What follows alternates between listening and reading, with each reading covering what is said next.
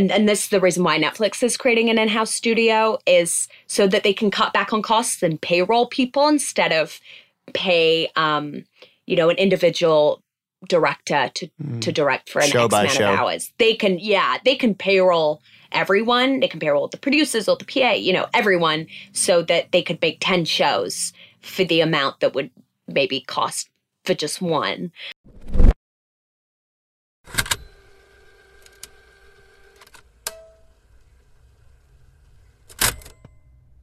Welcome back to another episode of The Business Behind. I'm your host, Zach Honavar, and today we're joined by Amelia Baker, co-founder of Blonde Mamba Productions. Blonde Mamba is one of the most incredible Gen Z-operated production companies, bringing modern creativity back to premium platforms. Amelia is actually a really good friend and used to work at Vertical Networks, a studio here in Los Angeles, California, that was instrumental in discovering Yes Theory and giving them their first big break opportunity on Snapchat. Blonde Mamba has developed content for platforms such as Facebook Watch, Snapchat Discover, as well as delivering internationally award-winning short films. Without further ado, let's get into this week's episode. Class is now in session. All right, this is episode 2 of The Business Behind. I'm your host, Zach Honavar, and I'm here with Amelia Baker, a good friend and co-founder of an incredible production company called Blonde Mamba. Amelia, how are you doing? I'm doing well. How are you, Zach? I'm doing as well as I can be while we're in this time of social distancing. You live in LA, but you're back home now, right? Mm-hmm. I'm recording this from London, where it, I think, has better weather than LA, so I'm happy. That's a rare occurrence, but it seems like the world is in a lot of anomalies.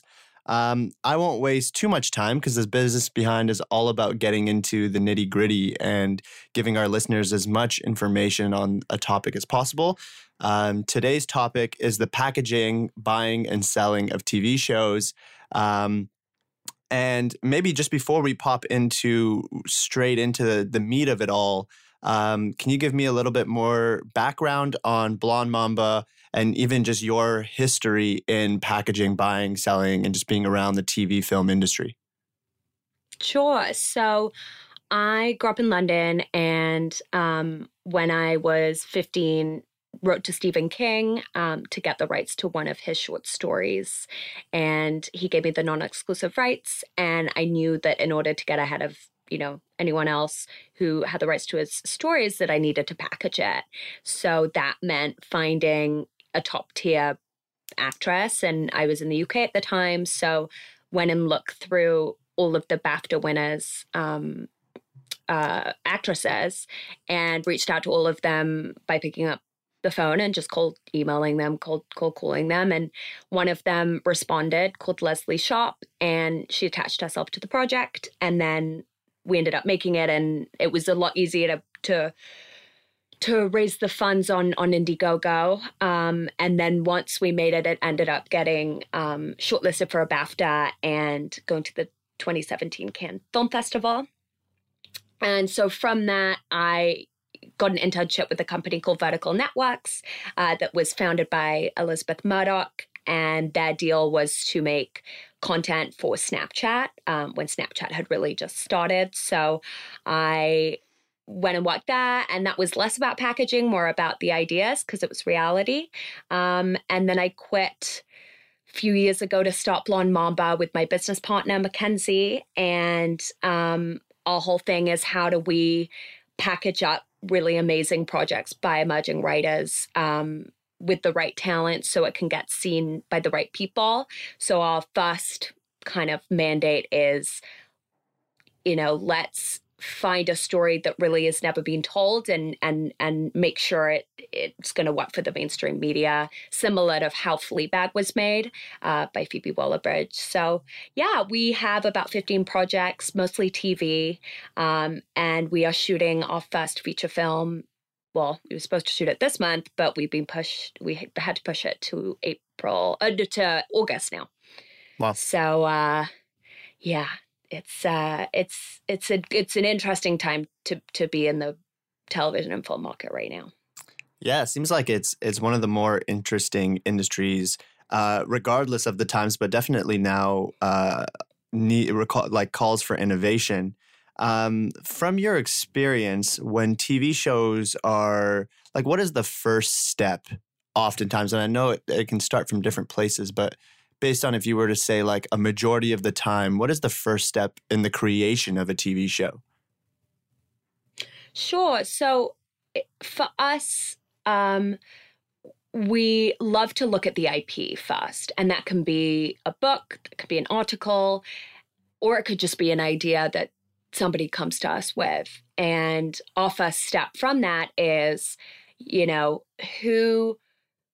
who's a good writer? Like, who could adapt this into something that we think has a chance on the network? So our first step is let's compile our favorite writers. So we go through IMDb and go to similar shows to that show. So for our show Dog's Blood, which is about a female motorcycle gang, we went through all of Succession, all of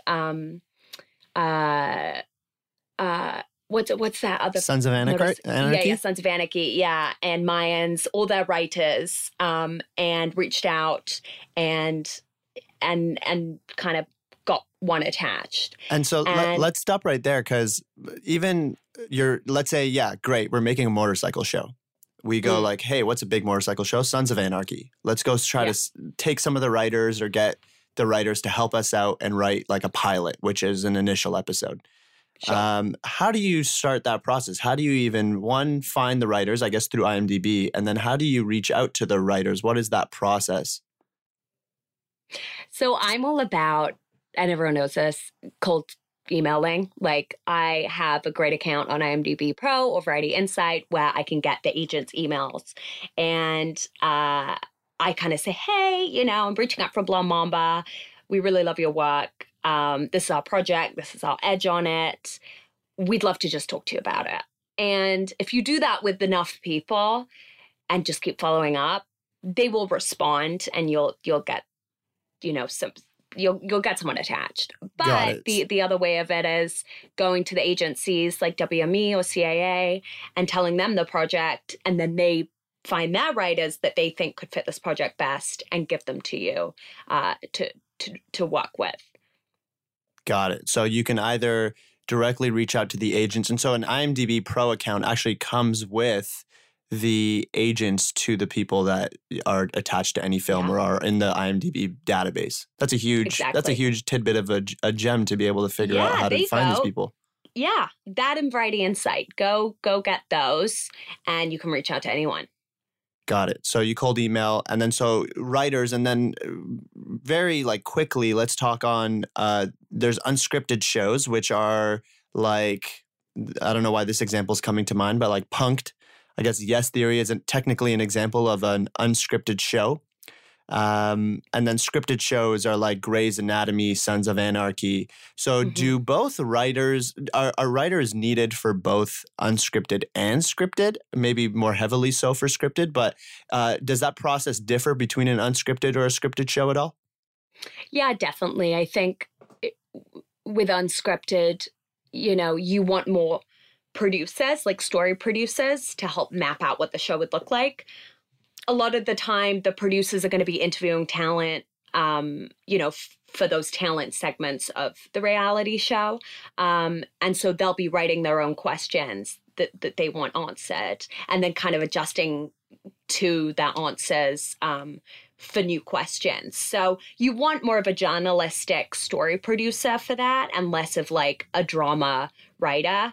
I wouldn't say they go hand in hand at all. It's honestly, that's why if you look at the credits to any reality show, there's like 20 producers Got it. and no writers. Yeah, you normally don't have a writer.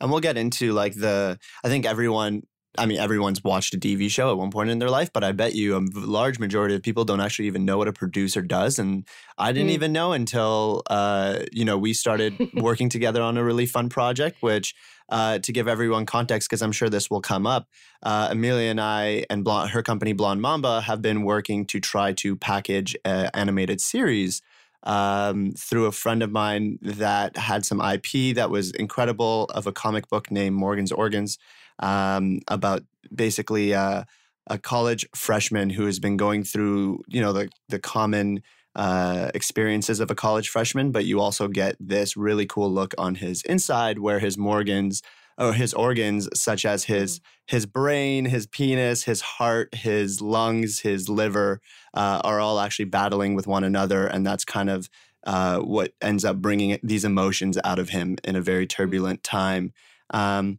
And so that's a very cool experience that we're going through right now, trying to package this thing. So just a little context, as I'm sure that will come up later in conversation. And so moving forward with that in the past, so you get writers, you're able to, let's say, through that process, attach some. And then does it basically go like writers and then you go get talent? So you're getting like the actors or actresses. What are the next, like really quick, like the steps that it usually falls into? Or is it kind of, from your experience, all over the place where, sometimes you find the actors first and then the writers, or sometimes you find a director first, then the writers? How does that usually fall? I mean, and there's so many different circumstances. Like you could have an already written piece of IP that's already got Nicole Kidman producing it, and they just want another production company on the ground. So yeah, I mean, and I guess the first thing before you do anything is to look at the financial packaging, like who do you want this show to go to? Because that really differentiates it. Do you want it to just be a US based show that you'll just sell to Amazon or Netflix and they'll get the rights? Or do you want it to be more worldwide where you have to go to different territories and try and sell it? So that's always helpful to look at, is this going to be a Netflix show? Because, they prefer these kind of writers. So you'd go and do your research as to who, their recurring writers are or who they have a first look deal with. Someone like Ryan Murphy, who they're constantly trying to feed him IP and projects because he has $100 million showrunner deal there. So you got to do your research on who you want to go to first. And then you look at the writer. And then after that, you have some sort of outline. You don't even need to write a script first. It just can be a series overview or a Bible. And a Bible, for context, is like, what's the series? Who are the characters? What is going to happen from season 1 to season 5? And what are the tones, et cetera, et cetera. And after you do that, you can then take it out to agents, to managers, to think about who could fit in this show as an actor or an actress. Again, like it's chicken and egg. They might be like, well, we want to know who the showrunner is first. So you could also go to WME or CAA and look at, showrunners that they represent. Or again, go to IMDb Pro and look up showrunners that relate to your show. So right now I'm interviewing a ton of showrunners for this one show I have called Fangirl, which is about the first female NFL coach. And we looked at Friday Night Lights. We looked at sex education. We looked at those more tongue-in-cheek YA showrunners. And then we reached out from there. We're not going to go and get Ozark's showrunner because they're not interested. So you have to kind of pivot it to the people that you think will be interested. And then you'll email again or cold email their agency. But a lot of the time, like for us at my company, I was lucky enough to get investment last year. So we have a public relations PR team who will do a press release every time we get the rights to a book or a piece of IP. So then you have agents writing to you being like, hey, we have this writer, we have this showrunner. Did they want to come and, be a part of this? Can you talk to them? Can you interview them? So then once you have your showrunner, you go to your talent and it becomes like a pyramid where it's like easier and easier to get the more, A-list talent you have. So then you'll go to someone like Reese Witherspoon and she'll want probably an EP credit and to be in it because she has a production company. And then once you have all of that, you then go to the networks that you think would be interested in. So, whoever, like with Fangirl, it was Freeform was our first kind of company that we wanted to go to, and then Amazon. And I think this whole conversation is talking about the importance of the packaging and that whole process before you even go to the buyers, because you only have one shot with the buyers. They're not going to read it again. So you want to make sure it has the best possible chance of going to series or to a pilot. Yeah. No, I love that. And you said you gave a term which I imagine many listeners don't actually know. So I'm curious how you would explain this to a 5-year-old nephew. What is a showrunner? Oh, yeah. Okay. Okay. So I think I'll do an example. So Grey's Anatomy, they had Shonda Rhimes, who I hope people know. And she came up with the idea, and then pitched it to a production company. And she was like, hey, and I actually interned at the production company, the mock coding company that ended up making it with her. So I got to kind of see firsthand how it was put together. But she then pitched to the production company and said, hey, I want to be the showrunner, which is basically the person that will steer the ship of the show. So they will be in all the writers' room meetings. They will hire most of the writers, all the directors. They'll most often they'll write the pilot and sometimes direct the pilot as well. But most of the time they're like the on the ground producer. They're the ones overseeing everything. Everything goes through them. A good showrunner solves all the problems so that the producers above her don't really have to deal with them. It sounds like a jack of all trades that wears many hats, almost like a project manager of a show. Is that a good, exactly. A good kind of thing? But also they can dip in and out. Like they can be like, oh, I really love this episode. I really want to direct it. Or they can be like, no, I'm going to hire my friend off of Ozarks to direct this one because that's this scene and he'll do this scene really well because it's really dark and about drugs. So Shonda Rhimes, she has now like 4 or 5 shows that she's doing. So showrunners can, be pretty involved with the show or like manage all 4 shows that are all happening at the same time and just surround herself with really great writers and directors.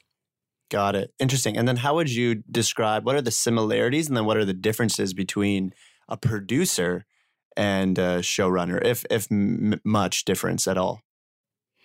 Yeah, so there's lots of different types of producers. And I think that's why you were like, why are there so many? And the thing is you have like the EP who is Mark Gordon, who was the guy that brought Shonda to ABC. Which stands for? ABC? No, EP. Oh, executive producer. Sorry. Got it. And so he's the one that will sell the show. So the executive producer really just oversees the money, the deal, the showrunner. And then you have more of the associate producers, the line producers, and the line producers are the ones making the budgets, making the schedules, working with the showrunner to make sure all the logistics of the shoot all figured out. And then you have your writers, but they're not normally managed by a producer. They're managed by the showrunner. From my experience, it seems like almost executive producers and EPs, as we'll call them, are like people who are helping with initial stages and like packaging to get the thing to the place where like it even needs more writers, line producers, and etc. So that's been kind of the way I've seen it. And then it seems like line producers are just like, it's like grunt work. It's like you're actually putting pen to paper, you're filling out spreadsheets, you're clocking in who's going where at what time. And so all the little nitty gritties of a show, like who's supposed to be in what trailer even, like, comes to like the work of a line producer, it seems. Yeah. And the trajectory normally, like if you wanted to be a producer, like the executive producer's top of the line, like that's like the top of the game. And then below him or her is normally the kind of supervising producer, and the supervising producer is supervising, making sure the showrunner is doing the right thing and the writers are writing the right thing, and they'll report to the executive producer, and they normally come from the production companies, so there'll be like executives there, and then below that you'll have, it kind of streams off, so it could be like your line producers, but you don't need to be a line producer in order to be an EP. It's a good route, but like you don't need to be. And then below them is the production coordinator. So those are the people that just are like making sure the locations are all like accounted for, and they've filled out all the right paperwork and all the permits, and the schedules are all good. And then the production assistants are below the coordinators, and they'll like print all the fetch the copies and fetch the copies, and so that's why a lot of people start off as production. I love it, and this is why I love conversations like this, because it's been so fascinating, and I think you kind of know this. Like every time you're seeing the credits of a movie or the credits of a TV show, and you're like, who are all these people? And what the hell do they do? And they're so important. And now you get to see like these are real careers for people. And being in LA, I've noticed, the same way in Toronto, a lot of my friends went into consulting and finance because that was the job route that was structured for them out of the schools in the area. It seems like schools in the LA area all have a lot of feeding into this system, whether it's you go work at a WME, CAA, a UTA, or whether you go work at an established production company or network and start to get your hands dirty as filling in some of these things for different shows. And if you're lucky, you could work at the production company that does Grey's Anatomy, and then you have that on your resume. So it's interesting that I think it's really valuable for people to learn how accessible these things are.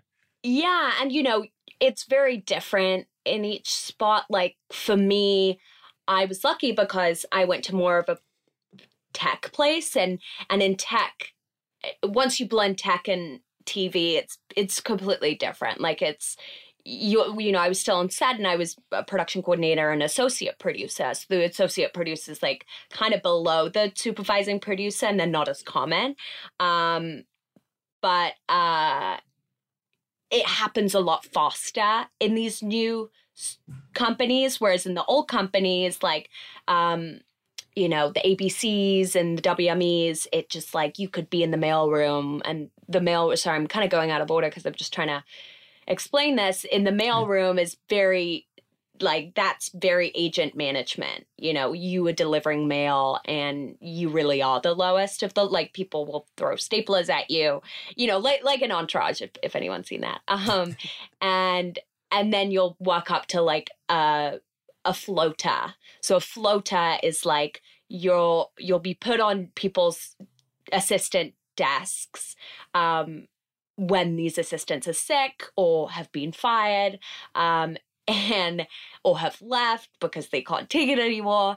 And once you're on those desks, you then want to meet the agent who will be like, oh, you're a good assistant. I see potential in you. Be my assistant. And then once you're there, you can then like be a trainee agent and then be an agent. But that before you even reach the agent takes like 6 years. I mean, I know assistants who have been assistants for like 9 years. And then if that agent gets fired, then they're out with the agent, Like it's brutal, the agency and the management route. So I always recommend like do the PA, get that on-set experience, network with those people, and then you'll be production coordinator in a year or 2 years.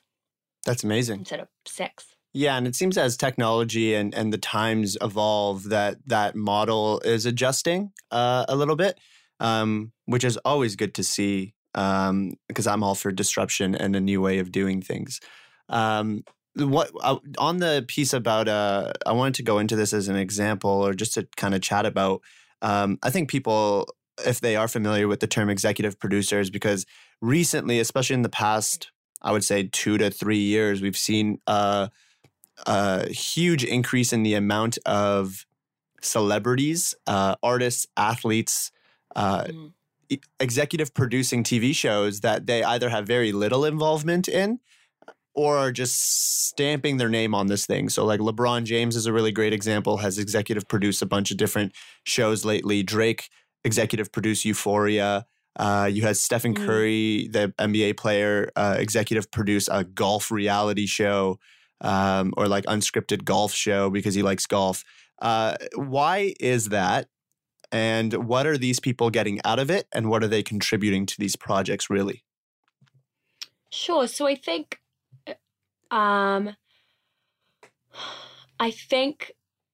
if you're driving past a billboard and it says it's been EP'd by Drake, it's kind of cool. You're like, okay, well, this has been touched by Drake in some way. So I'm going to make sure I just watch it. So from the consumer point of view, I think it's great marketing materials.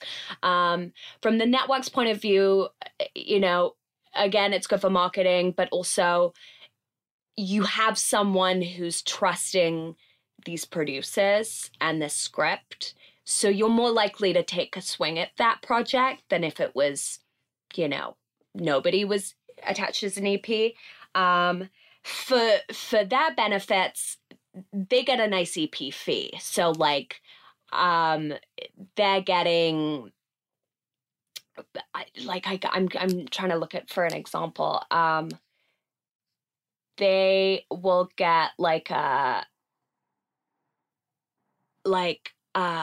sorry, hold on. Yeah, like these people are gonna get $50,000 to $75,000 per episode as an EP. Like they'll get a huge EP fee, and that is also a pull. But I think for someone like Drake, it's not so much. Again, for the networks, it's like I guess you want to create a relationship with that person, producer, or that person, so that they're like, oh, we like Netflix. Like, we'll only EP stuff by Netflix. Like, the Obamas have a deal at Netflix right now, and everything, under their banner of an EP, they have a ton of projects, and it's only exclusive to Netflix. Like, the Obamas couldn't go anywhere else to make those shows, only Netflix. So it's nice to trap talent like that and to be like, okay, well, you can have this deal under us, and then that's attractive to other pieces of talent. Amazing. Yeah, and that's really helpful. Answer. No, I think it still gets the point across. And so if we put all those pieces together, which are, you find your executive producers, you attach your talent, hopefully in some sort of chicken and egg scenario with this platform, because the talent wants to know certain things as well. You have a couple writers, and you take it to a network, which is this. We'll talk about the differences between networks and platforms and the similarities, but you take it somewhere, you pitch it in a room where you're sitting there with your deck and your trailer sizzle, which is basically like a little short video presentation of what this show is going to be like. And they like it. What are usually the next steps in getting that from, hey, we just pitched it in a room and the network or platform really digs it, to that actually going to the next level of like getting implemented? And then also in that situation, what happens? Do they just go, here's a huge sum of money, go make the show and deliver it by X date? Or are they pricing out? Is it a lot more calculated in the sense of like, okay, you got Drake as an EP, so we know he's got to get this amount of money. You got Gwyneth Paltrow as your star actress, so she's got to get this amount of money because we know her fee. How is that money usually in that room when you get an offer usually presented? And then how is that then put to action to execute the show? And what is that process usually like from a high level, at least? Sure. So with networks, like the old networks, they would normally make it with that studio. So like they would make everything in-house. All you'd get as a producer pitching this idea is a nice producer. You'd become an EP. So they would give you an EP fee. So that's normally a nice percentage that is all agreed by the parties. And on a nice big show, it's $50,000 per ep. But with Netflix and Amazon now along, they kind of expect you to make it yourself. So you'd get a nice EP fee as well as a nice producer's fee, which is normally a percentage of the budget. So commonly, like, you would present them with a budget of what each episode would look like, and you'd work with your line producer to create that. And then they would cash flow it. So they would give you the amounts that you need in increments instead of a large sum all in one go. And then, you keep them updated and present them with dailies and, hey, and go to them and say, hey, I need more money for X, Y, and Z. And then you need to present your budget and your actuals. So that's like, what did you actually spend on costume versus what you projected it to be?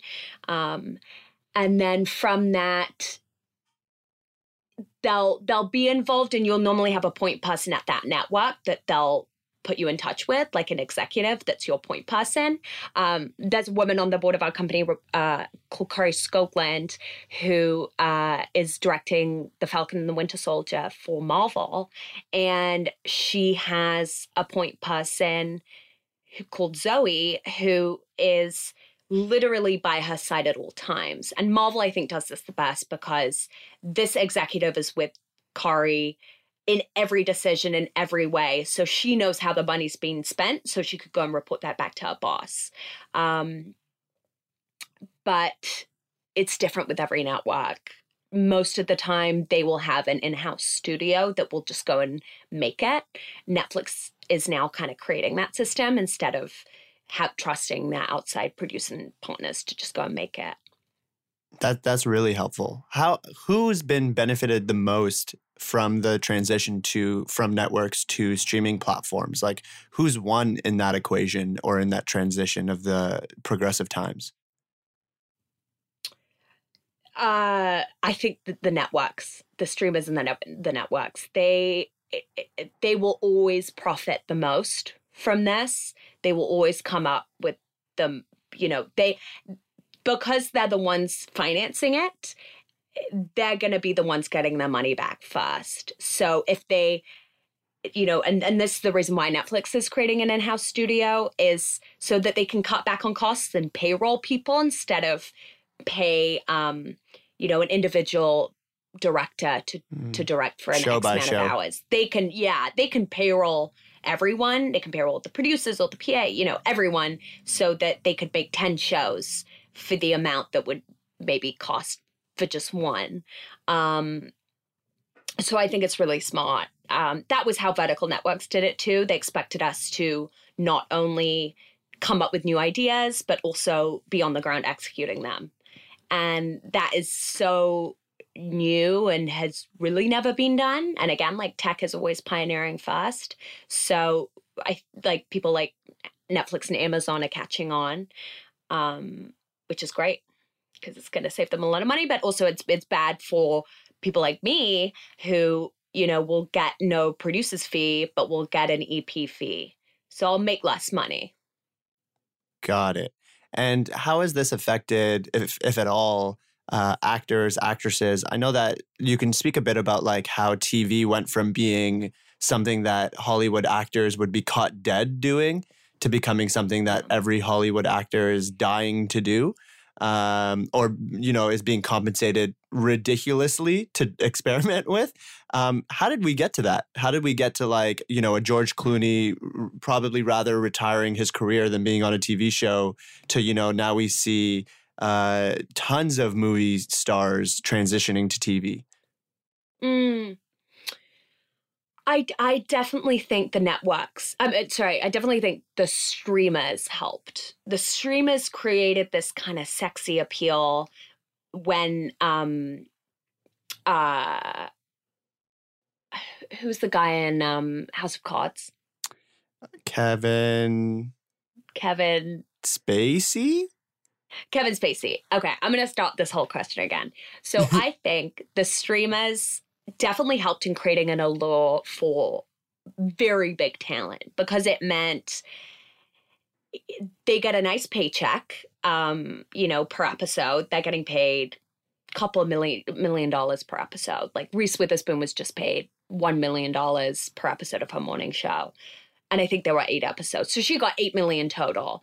And again, like this big talent gets an EP credit too, which is more money, and they get some sort of creative control over it too. They'll get to read the scripts beforehand. They'll get to give a round of notes. So I think instead of just, having an actor show up on set for a movie and it's done in 20 days, they can be a part of a bigger project that's more collaborative, and they'll get more money. And it's kind of a little bit cooler because more people are going to see it. A lot more people are consuming TV than film. Again, like it's so funny because a lot of actors are like, I wouldn't be caught dead in a film nowadays, especially an indie film. I'd much rather be on a Netflix show because it's just better for their careers. Yeah, it's all brand, it seems like, in that regard. And I think one of the other things to be honest, like I really have come into this industry recently, like 5-6 years ago. So I wasn't really around when film was still cool for actors to be in. It was more about they want to be in TV. Got it. And I think one of the things that I've noticed too is back in the days with networks, especially on with cable TV or network television, there were only so many slots for shows. There's only 24 hours in a day. Mm-hmm. And if you were selling a show, the network had to ask themselves, where is this going to be slotted in? Is this something that we're going to play for late night television? Is this something we're going to play for morning television, afternoon matinees? And that really went away with streaming, it seems like, because TV became on demand for the viewer. And the viewer was able to turn on whatever show they wanted at whatever hour they wanted. They could put on late night television for breakfast. They could watch Simpsons at 4 p.m. and at 10 p.m. And it didn't really matter. Whereas, when at least I was growing up, Simpsons was on at a particular time on, I think it was like ABC or Fox.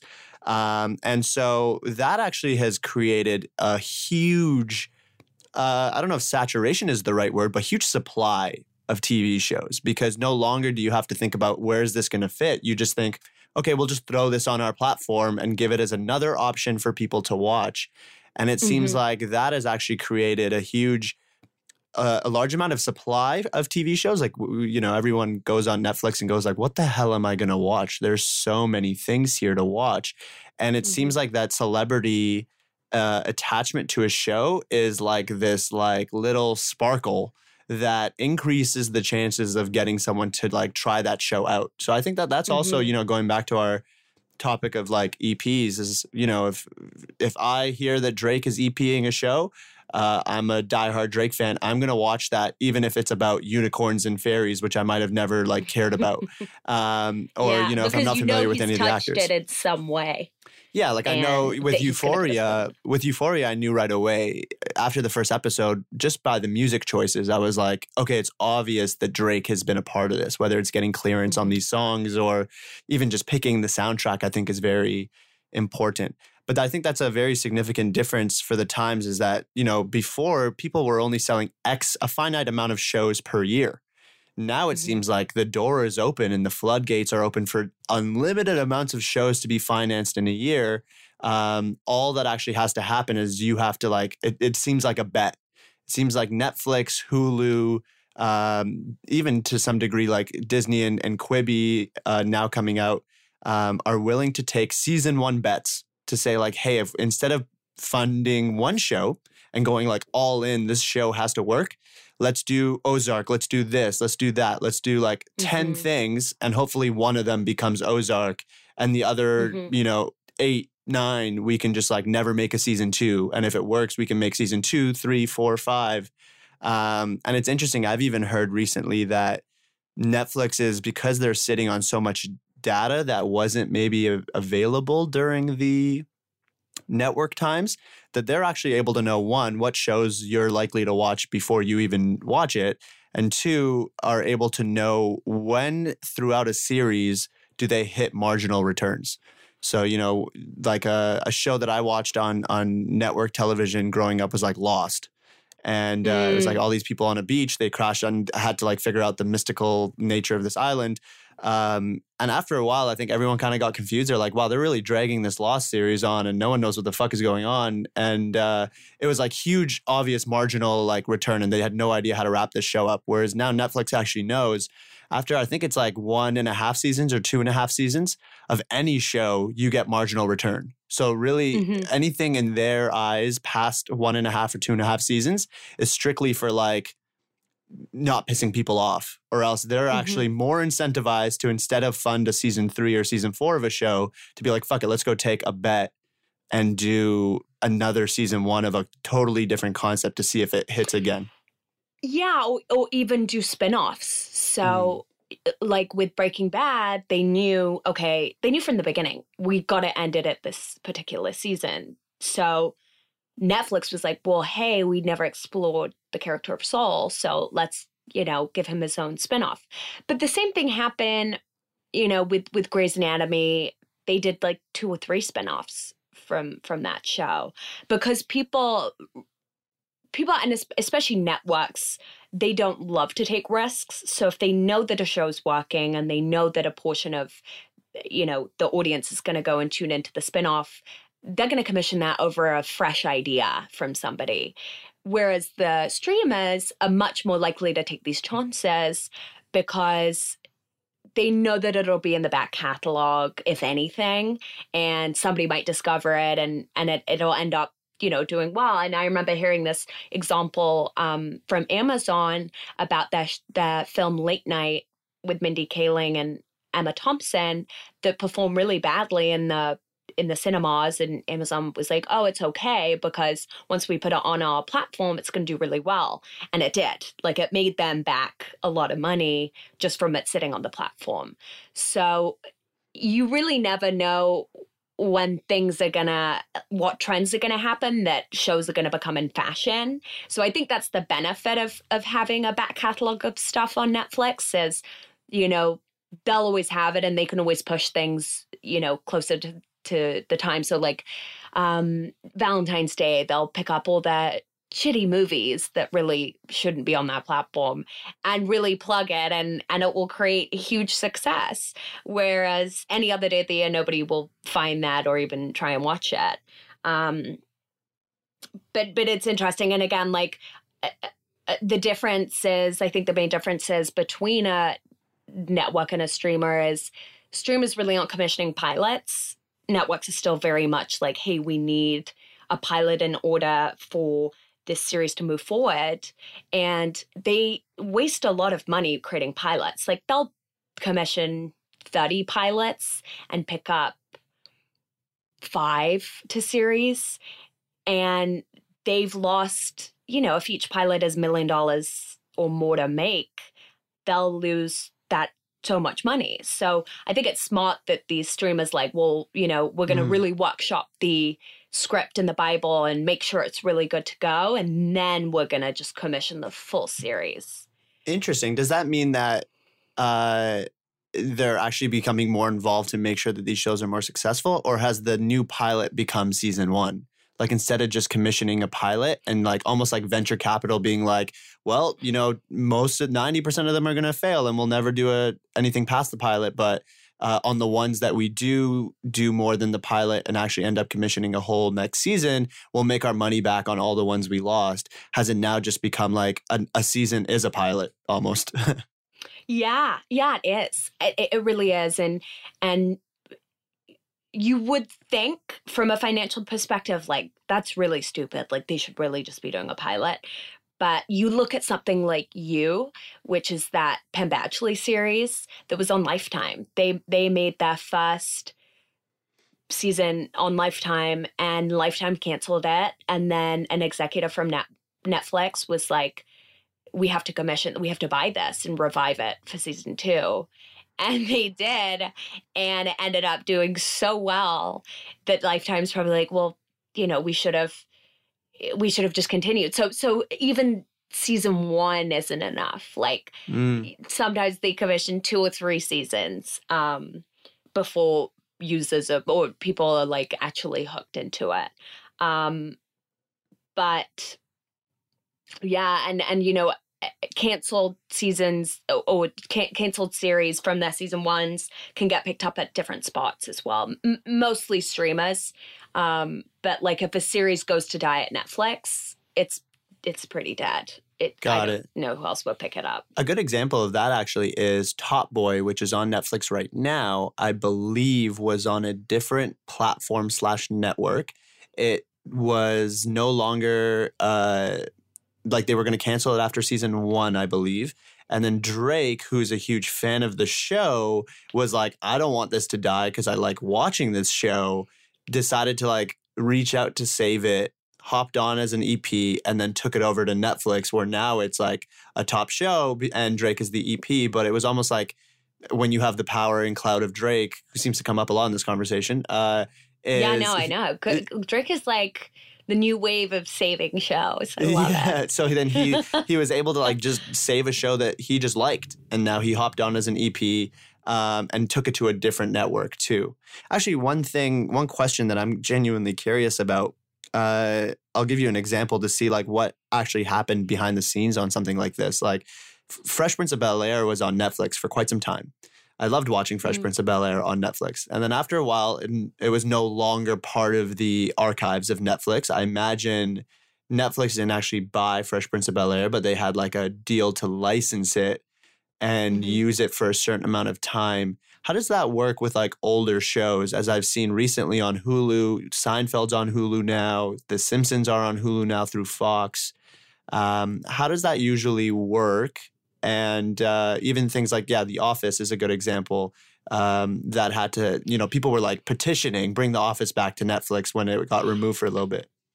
Well, so a lot of the time Netflix licenses. So this is the smart reason as to why they started making their own original content, is because they knew that people will catch up with them. Like Peacock, which is Universal's streaming platform, that's about to launch. And that, I think, I don't want to be quoted on this, but like they own The Office. I think it was Universal that made it. So The Office is now going to move over to them instead of being licensed on Netflix. So that was why Netflix really ramped up their content creation these past few years, is so that people would stick with them even when Friends or The Office or, all of these older shows or films that are being moved over to Disney Plus or Hulu.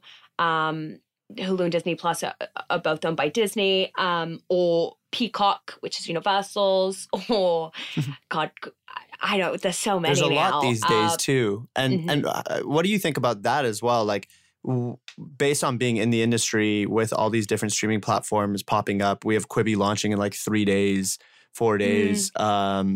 Do you think that it'll ever get to a point where we're paying for like 6, 7 different platforms? Does it get back into the days where we're buying like TV packages?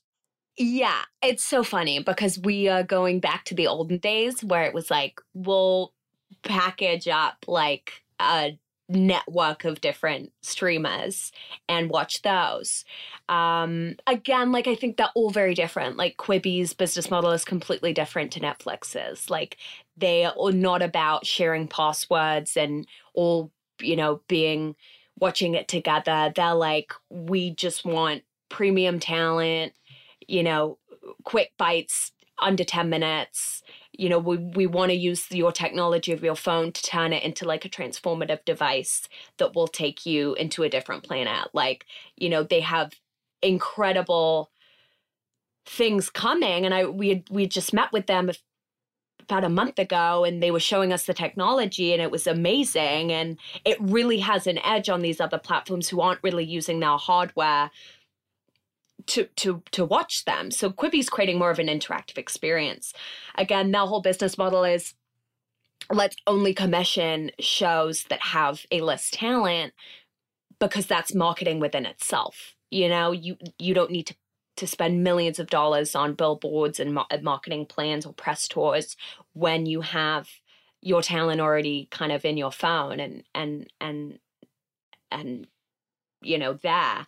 And again, like, goes back to that idea. I'd be interested to know when it launches, like, are people going to watch shows just because it has A-list talent in it? Or are they going to take more of the chance of watching, Tiger Prince and that has no A-list talent in it, or even EPing it, or Fleabag, so that these gems that I don't know if Quibi's gonna get, because they're not taking a lot of risks with new talent. They're really just banking on the big ones. And that season 2 of like that new wave next year of stuff they want to commission is going to be a lot more, challenging, a lot bigger risks, For because sure. what they're doing is building that audience with trusted shows and then telling the audience, oh, hey, now you're here. Let's watch Fleabag, which they wouldn't have commissioned until now. And next year, yeah. It's interesting learning the business behind anything. And I think the purpose of a podcast like this, or why I wanted to make it, is you realize so much of what happens in the world is often, sometimes fortunately and sometimes unfortunately, dictated by money. And so, you attach these celebrities to these shows because it's a safer bet that with, Chance the Rapper on the new series of Punk'd, which Quibi's doing, that more people will watch that because they love Chance the Rapper. And that's probably a safer bet to get a return on your investment than saying, hey, let's take this novel and option it to create a TV show, or create a story from scratch and be able to tell this story. And this is going to be a hit because this story is really captivating. That's a huge risk because that story might not land, and it might not do well. And that's, I think, why proven IP, which is kind of full circle what you were talking about at the beginning, or like when you started this off, it all really starts with IP makes things less risky. IP can be Toy Story, which is like, that doing a Toy Story 10 is probably going to be better from a financial perspective in terms of return than doing a brand new, never told before Disney story about a brand new character that you're trying to build attachment with, because there's established interest there. And that's why I think, right, we see Lion King live action, we see Disney 4, we see Mulan live action, we see all these recreations because these things are actually safer bets financially. But what's funny is, again, like, we met with Disney Plus and they're like, we have all of this back end archive, but we're really now desperate for new ideas. Like, pitch us something that we haven't seen, that's not in our catalog, that people aren't doing. So I think people get so, oh my God, we need to do the safer bets so that we can swing a little bit harder at the more risky ones. So what's great with Disney now, and I don't know, post-corona now, I think they're going to be still wanting to hedge their bets. But when we met with them a few months ago, they were like, we know Disney Plus is going to do well. Like, we have the Marvels and we have the Nat Geos and we have the Simpsons, and people are going to pay for it. So now that we've roped them in, we want to actually make stuff that we like and that we can play with and we can experiment with, and that can be the next Lion King. So yeah, like, people will hedge their bets on the safer ones, but you then look at the Fleabags and the ones that just make it through and define a new genre that is so exciting. And it's so nice to see stuff like that, because it gives room for emerging talent to, dream up to that level of Phoebe Waller-Bridge.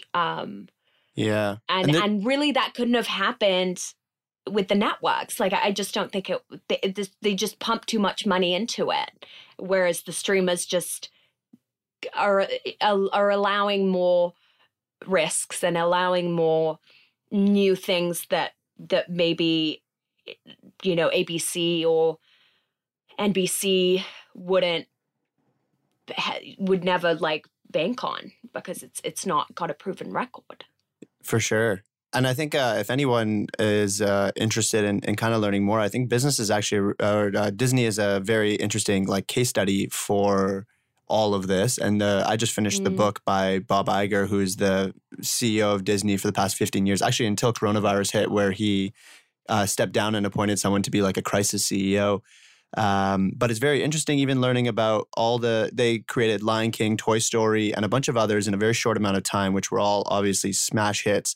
And then they went through a period where they were creating like Emperor's New Groove and a couple of other films that didn't hit, and have the same effect.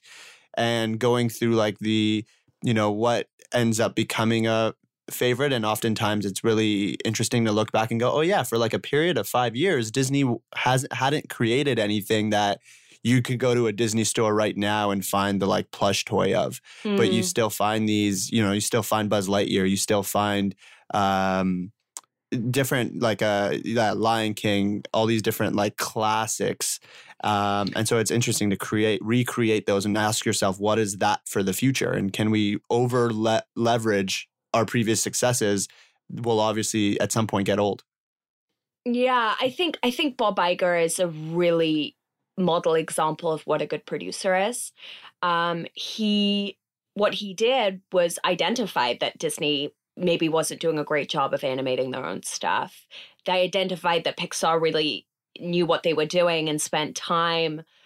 Pixar spends so long in development, years and years and years, and they won't greenlight something until it's perfect. And even if they stop making it and it's not great, they'll scratch it all and start from the beginning.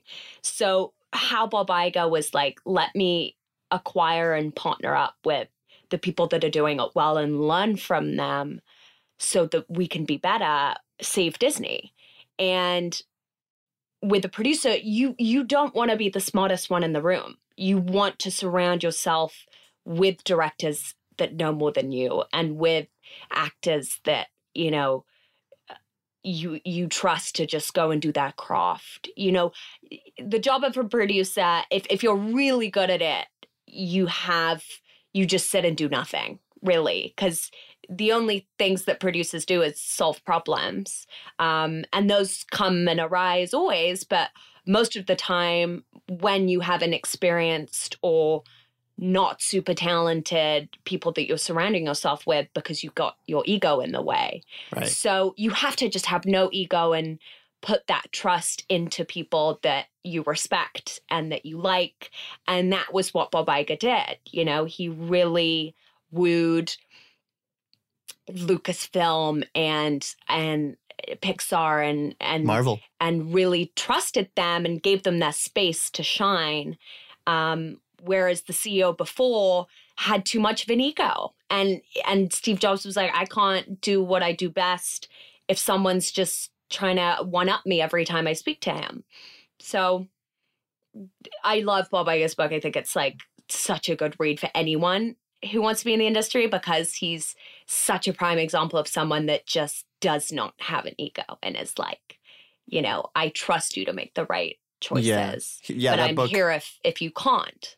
Yeah, that book stuck out to me as a great leadership book. And yeah, I second everything that you've mentioned. And as we're kind of wrapping this up, there's one thing that I'm genuinely curious about, and we can kind of touch on it really quickly. There are film fests. There's TIFF, there's Sundance, there's Cannes. There's no TV show fests, as far as I know. Why is that? So there's MIP.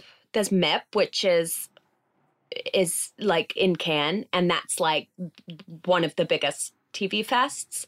They're not doing it as glamorously as film festivals, but what they're doing is taking an idea that they have and selling it to different territories. So if you have an idea that is a book that you like we just got this book that was Pulitzer Prize winning book that we've been asked to come on board and produce with this guy who's on the board of our company. And it's all about Lincoln's right-hand man, Henry Ward Beecher.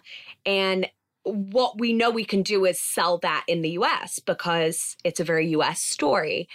But with the UK and with Canada and with France and with Italy, like we don't know if we're gonna get that big of an interest. So people go to these festivals when they have more of an international idea, like a murder mystery or a drama that they need to sell in different territories. Whereas, streamers don't go to these festivals because they pretty much own worldwide rights. Because they have, you can log on to Netflix anywhere. But the ones on networks normally go to MIPCOM to sell in these territories. And to explain to a 5-year-old what happens at Cannes, what is it like people have booths? Who has the booths? Who's there? And what is the main purpose of these festivals on a film side? Yeah, so it's hard because it's I wouldn't even call it a festival. I would call it a conference. And what it is, our company Mamba got invested in by a conference company called C21, who are a big international television conference. And a lot of the time it's a melting pot of international producers and writers that try to sell their projects to platforms and buyers. And in Cannes, they obviously had the film festival, but they have MIP and they do have booths sometimes. But it's mostly people like Netflix standing up and giving a keynote on what Netflix is looking for internationally. So when we were at C21, which is Content London, which is the company that invested in us, last year, Netflix stood up and gave this huge hour keynote on what Netflix India was looking for, what Netflix China was, all these different strains of Netflix, so that everyone watching, the writers, the producers, can go away and find stuff to bring to them. So it's a lot of keynotes. It's a lot of figuring out who's looking for what, and in what territories, and then after these conferences or these festivals, you go away and you're like, okay, we know that this show that we have can sell to Netflix India, but not Netflix US. Or it's just, and the thing is, it's just so ever changing. It's like the TV industry has changed so much in these past few years, and it's going to change so much now with Quibi coming out and with Snapchat and Facebook making stuff, and the Emmys have now created their own award for short form TV. So it's a short form TV, which is 15 minutes long, that is across all these networks and streamers. Mostly streamers are just having a moment, and I don't know where it's going to go. I think it's gonna be platform agnostic for international platforms. It's just so hard to say, especially with this Corona thing now, because people are going to want to spend less money but make more. That's where people like Blonde Mamba come in, is, we're able to make stuff not for $3 million an episode. We're able to, use emerging talent who have had a great education in film and have been on these sets to make stuff for cheaper, because equipment and technology is cheaper, and film schools are teaching kids how to use, like Alexas and Reds and do a really good job of that. So it really is ever changing, and it's really exciting, especially for a young company like mine. Yeah, absolutely. And I think that's why I was so excited to talk to you is not only do you come from a family that's been in the TV film industry and the production industry, but you are at the forefront of making that change at the industry. And so I look at you as that change maker and that next step as who we'll see in 5-10 years actually leading and being at the top of this entire kind of incredible, like very popular industry that everyone consumes, but very few people know how it works. So I'm very, very honored and glad to have you on, because I think we'll look back at this someday and go like, holy shit, we had Amelia Baker on a podcast talking about TV before she took the industry over. Zach as well running this podcast. Zach is, I'm going to say this now, Zach is an amazing producer, and I love that you're like discovering this side of yourself, because you really are. Like anyone can be a producer. You just have to drop the ego, trust the people around you, and just do your homework and read Variety, read Hollywood Reporter, get the IMDb Pro accounts going. And that's just one piece. You know, you could read an article in the New York Times and say, okay, this is something I want to make and something that's missing in the market. And you can just go off and create it, because people are willing to collaborate, especially with younger, more emerging people. So yeah, I think that's been the most exciting part for me working with you on Morgan's Organs and just in general, has been realizing that, yeah, there's not actually a lot of walls in this industry. You don't really need a particular degree. It's all really relationships and just being a good person with good ideas, willing to put in the work, make the asks, be confident in your beliefs, and the rest of it can be kind of created through momentum over time. So yeah, it's been great. I hope that I could officially tack on the producer cred at some point, hopefully with you at some point in my career. Definitely think that TV and film is an area that I want to be able to build more structure and legs in for one day entertainment. Curious with you as we wrap this up, one thing I want to ask all my guests are, obviously the business behind is about jumping into an industry or a field of work and really figuring out what makes it work, what makes the gears turn. What are you curious about learning more about? What's an industry or a field of work that you want to see me do a business behind for that would interest you the most? That's a really good question. I mean, I loved your first one. I think